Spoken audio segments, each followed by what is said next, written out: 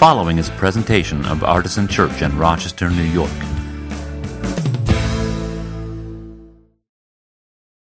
Well, today is Palm Sunday. Paisley loves Palm Sunday.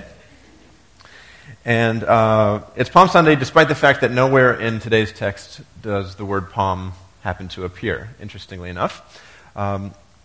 Throughout Lent, we've been using the scripture texts that are assigned by the Revised Common Lectionary, which, if you don't know, is just a rotation of scripture passages for each Sunday in the year. It goes on a 3-year cycle. And so days like Palm Sunday and Easter and Christmas and so forth have the same story generally assigned, but from different parts of the Bible.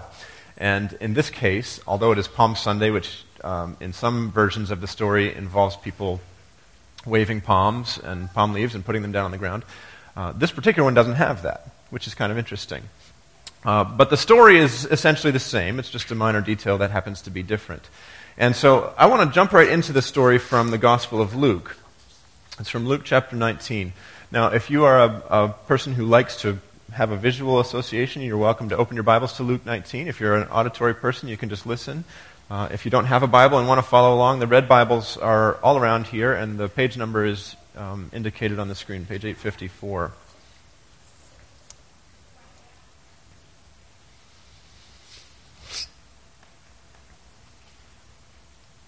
So we're going to read Luke 19, 28 through 40.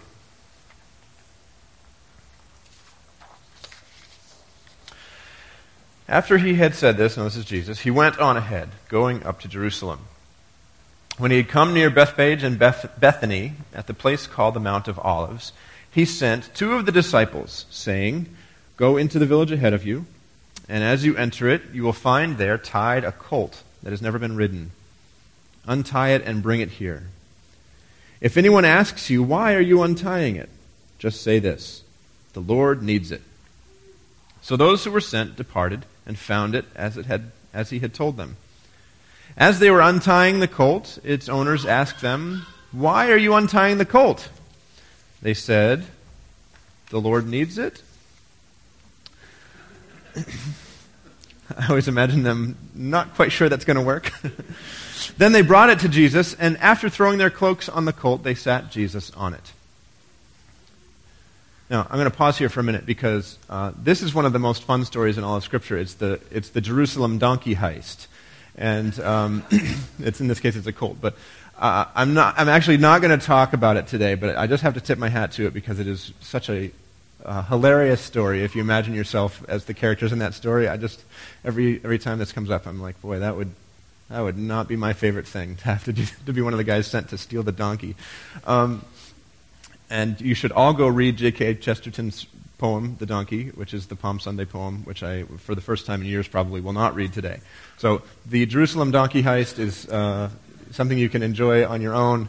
I'm going to move on, and we want to focus on what happens next, and then actually what happens after that, too. So you notice that they sit Jesus on this colt, and he goes off. Verse 36. As he rode along, people kept spreading their cloaks on the road. And here, in other versions of this story, would be the palm leaves. As he was now approaching the path down from the Mount of Olives, the whole multitude of the disciples began to praise God joyfully with a loud voice for all the deeds of power that they had seen, saying, "Blessed is the King who comes in the name of the Lord, peace in heaven and glory in the highest heaven." Some of the Pharisees in the crowd said to him, "Teacher, order your disciples to stop." He answered, "I tell you, if these were silent, the stones would shout out." So, what's happening here as Jesus comes into Jerusalem on the colt, on the donkey, is that the people are expressing their expectation for what Jesus, they think, ought to be.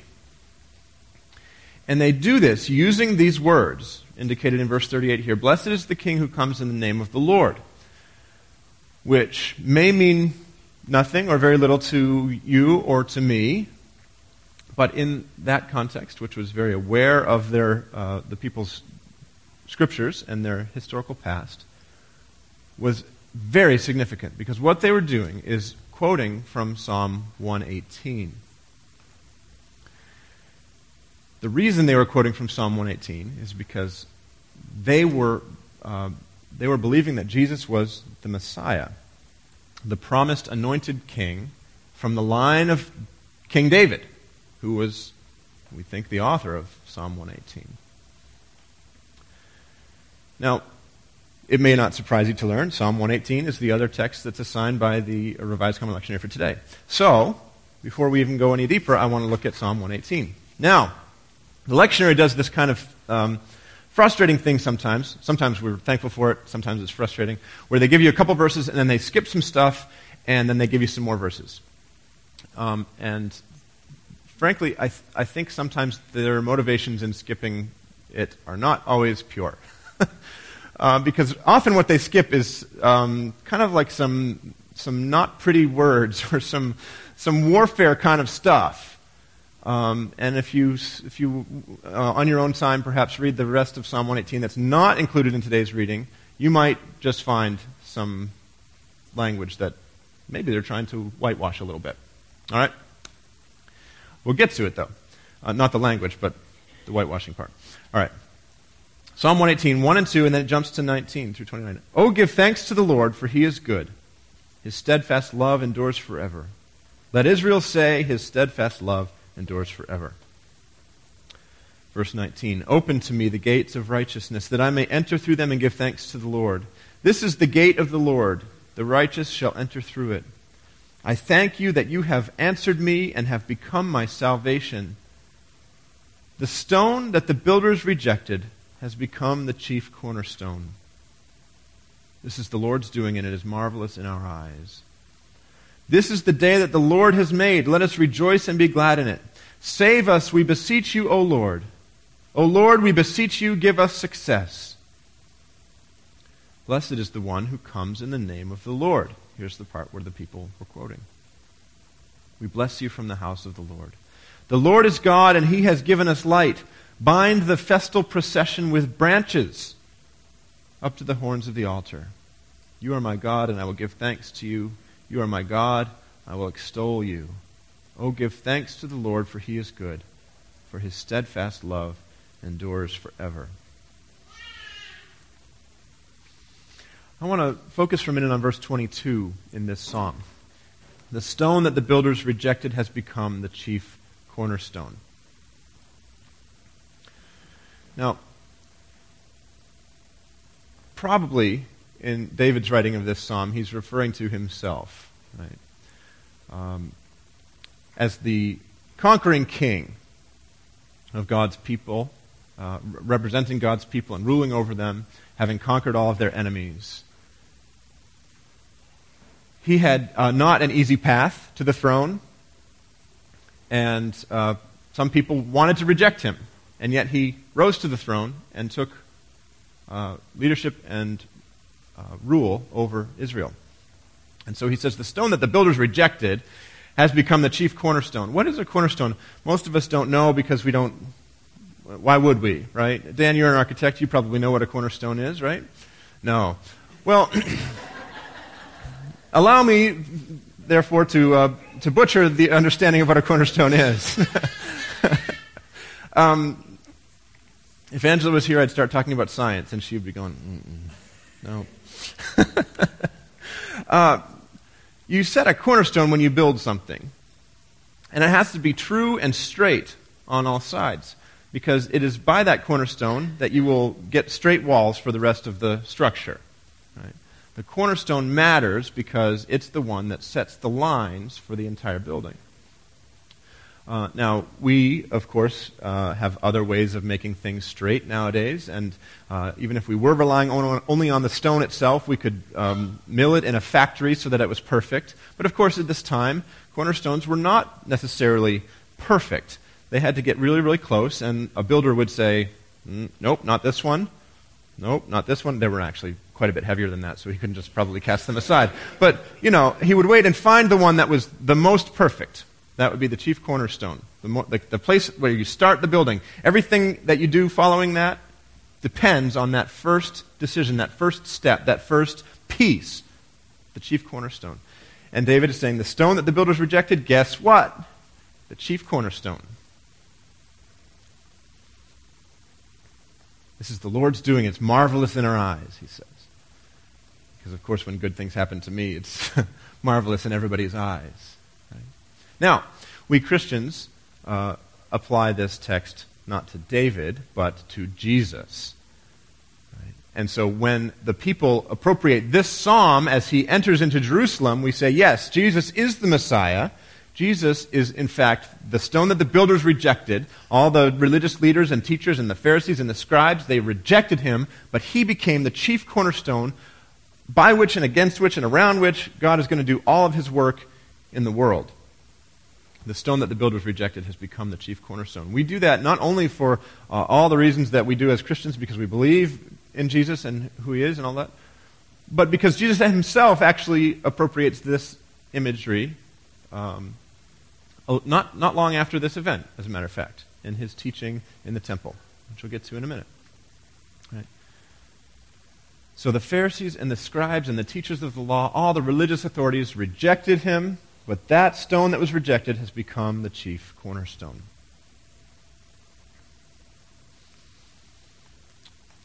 Right? So Jesus rides into Jerusalem. All the people lay down their coats and they wave the palm leaves, which were symbols of military victory, by the way.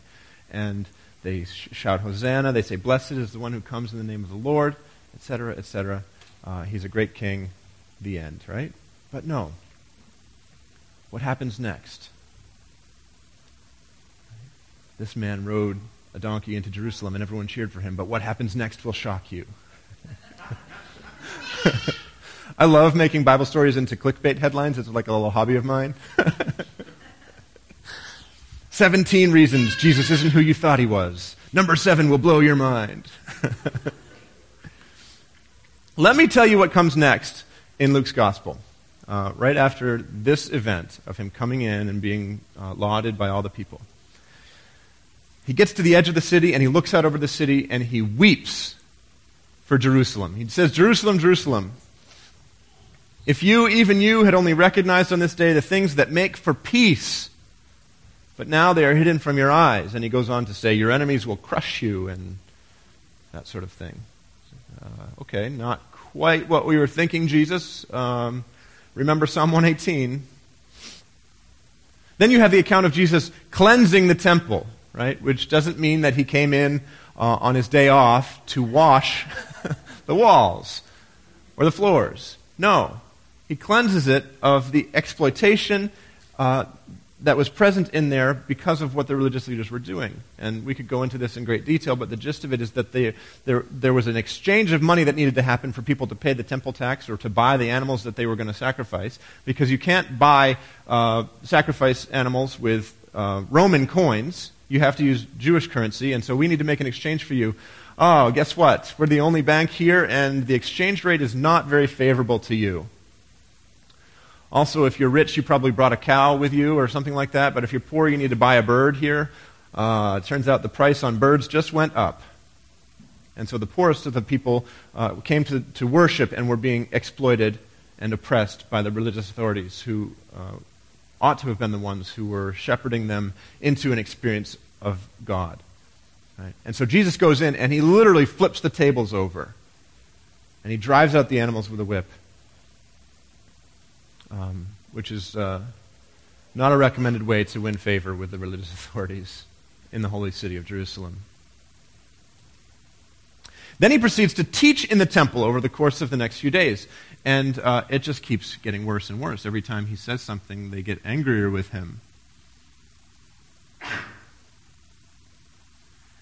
His authority is questioned, and he in turn denounces all these religious leaders, including, as I mentioned a minute ago, using the verse, the stone that the builders rejected has become the chief cornerstone. He tells them, what do you think that means anyway?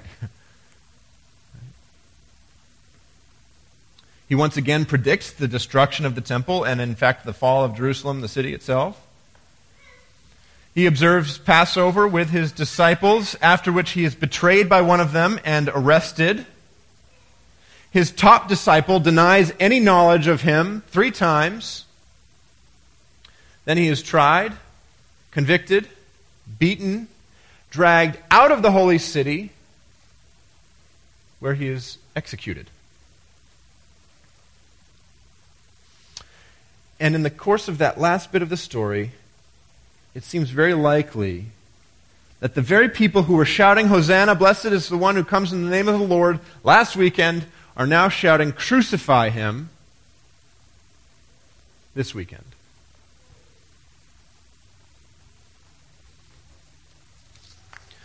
So it's safe to say that the people did not get the Messiah they wanted. They quoted a Psalm of David as Jesus entered the city because they wanted a violent conqueror who would overturn an oppressive Roman government and make Jerusalem great again, who would return them to the glory that they knew under King David. They wanted to go back to the way it was. That's the kind of Messiah they wanted. Instead, they got a Messiah who disrespected religious authority, who upset the status quo, who overturned the systems that benefited many of them, and who capped it all off by dying an embarrassing death outside the holy city. So let me ask you this. Which Messiah are you following?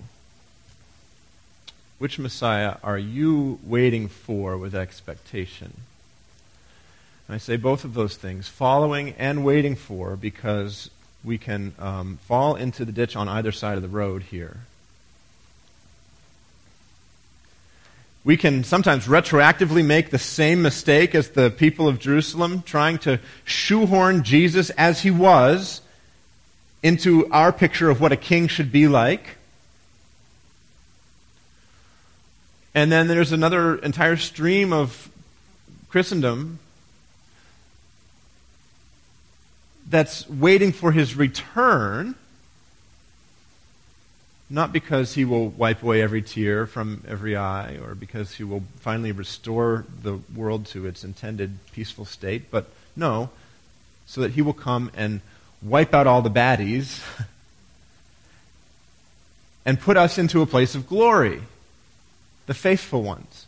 In other words, people who are waiting for Jesus to return and do all the things that he made it very clear he was not interested in doing when he came into Jerusalem the first time.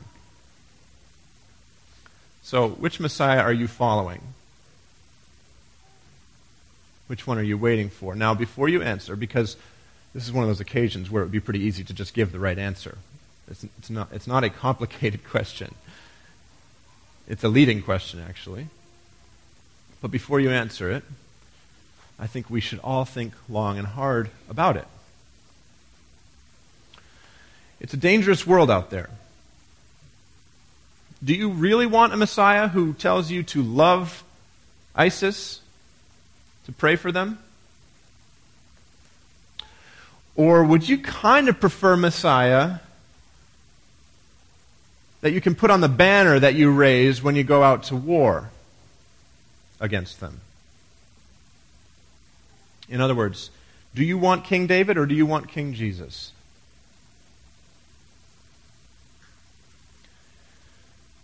It's an election season, as we've already pointed out this morning. Do you want a Messiah who will help you enact your religious beliefs? Do you want to elect your favorite candidate, not only for president, but for Messiah?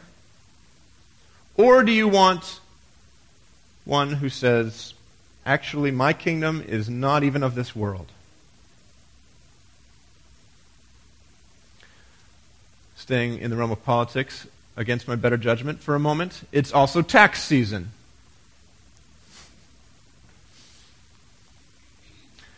Do you really want a Messiah who says, give to the empire its taxes? After all, it's Caesar's head on the coin.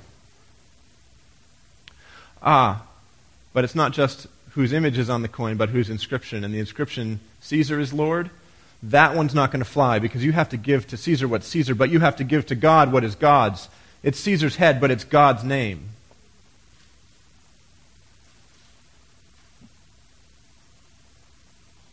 So do you want Lord Caesar or do you want Lord Jesus?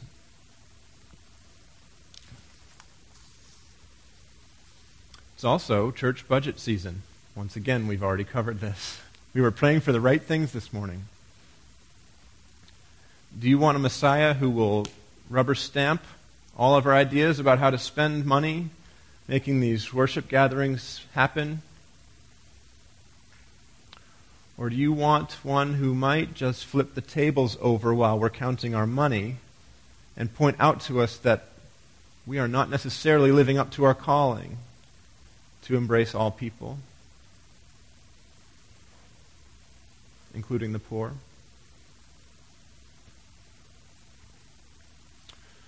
Do you want a Messiah who reinforces patriarchal boundaries around gender, walling off women from ministry and all sorts of minorities from full participation in God's kingdom? Or do you want the one who is so radically inclusive that the religious authorities become so angry they could spit?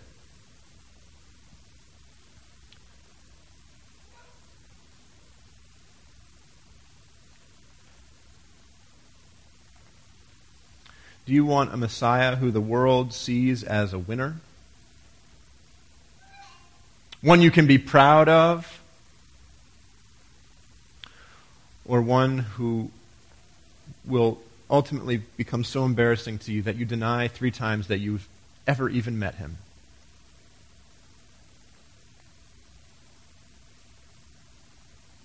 Before he dies in defeat.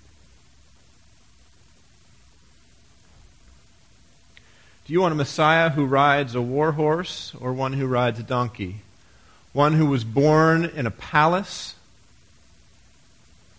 or a smelly barn? You see, it's not just the Pharisees who reject Jesus as their cornerstone. We all reject Jesus as our cornerstone.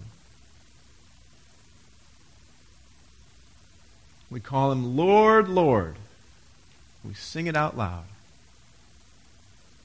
But when it comes time to line up the walls of our life, we look at the stone of Jesus and decide it is too misshapen, too impractical, too radical, too restrictive, or too permissive,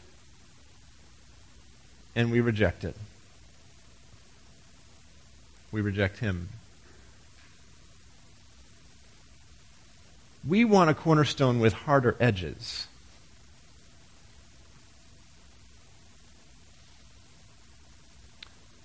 Every time we seek to associate our faith with political influence, every time we respond to violence against us with violence against someone else, every time we exclude the poor, every time we gate the table, every time we draw lines that keep people away from God's kingdom, every time we fail to offer forgiveness for those who've sinned against us, we have failed to line ourselves up to him. We've rejected him as our cornerstone.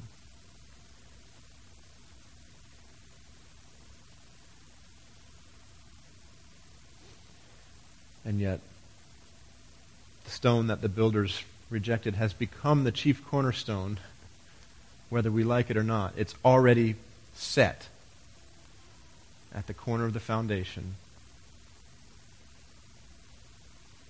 Our choice isn't whether or not he's the cornerstone. Our choice is whether or not we want to build his building or build some other building. So I ask you again, which Messiah are you following? Which Messiah are you waiting for?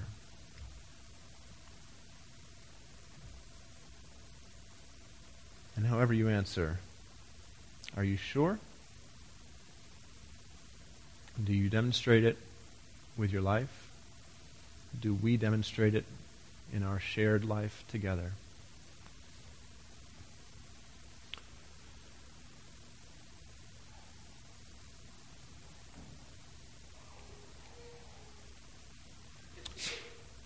Let's pray together. Oh God, we are like the crowd in Jerusalem, praising Jesus' name 1 minute, calling for his crucifixion the next.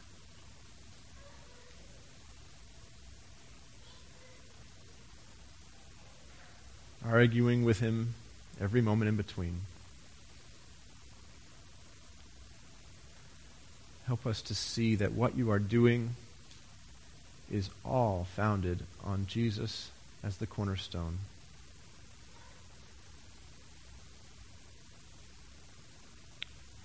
Convict us by the power of your Holy Spirit, we pray, of the times when we have insisted on our own way, of the times when we have failed to live up to that which Jesus calls us to.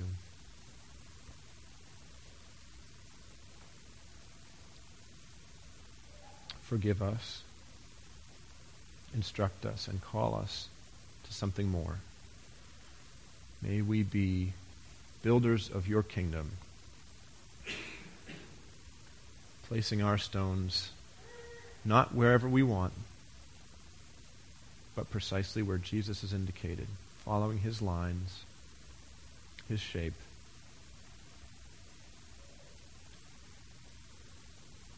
And resting all of our work on the foundation that he laid. We pray through Christ our Lord. Amen.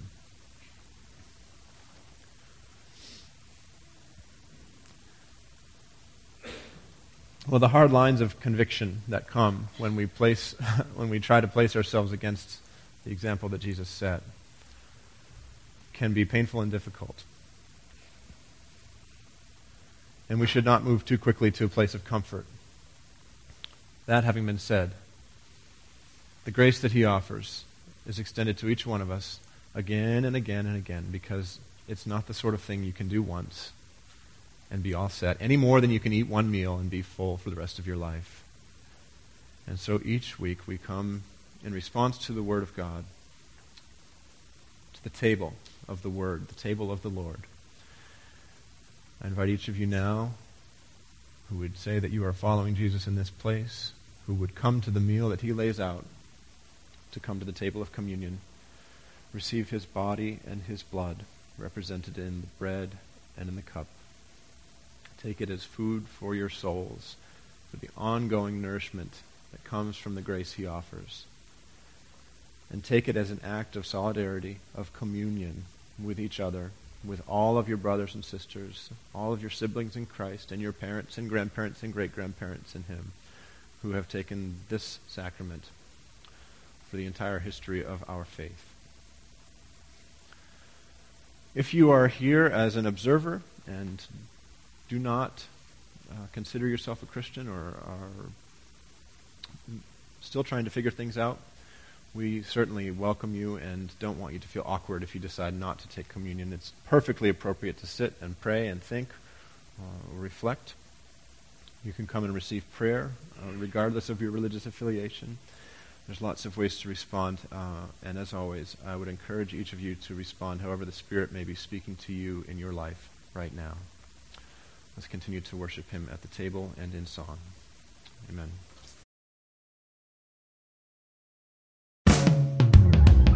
For more information, visit us at artisanchurch.com.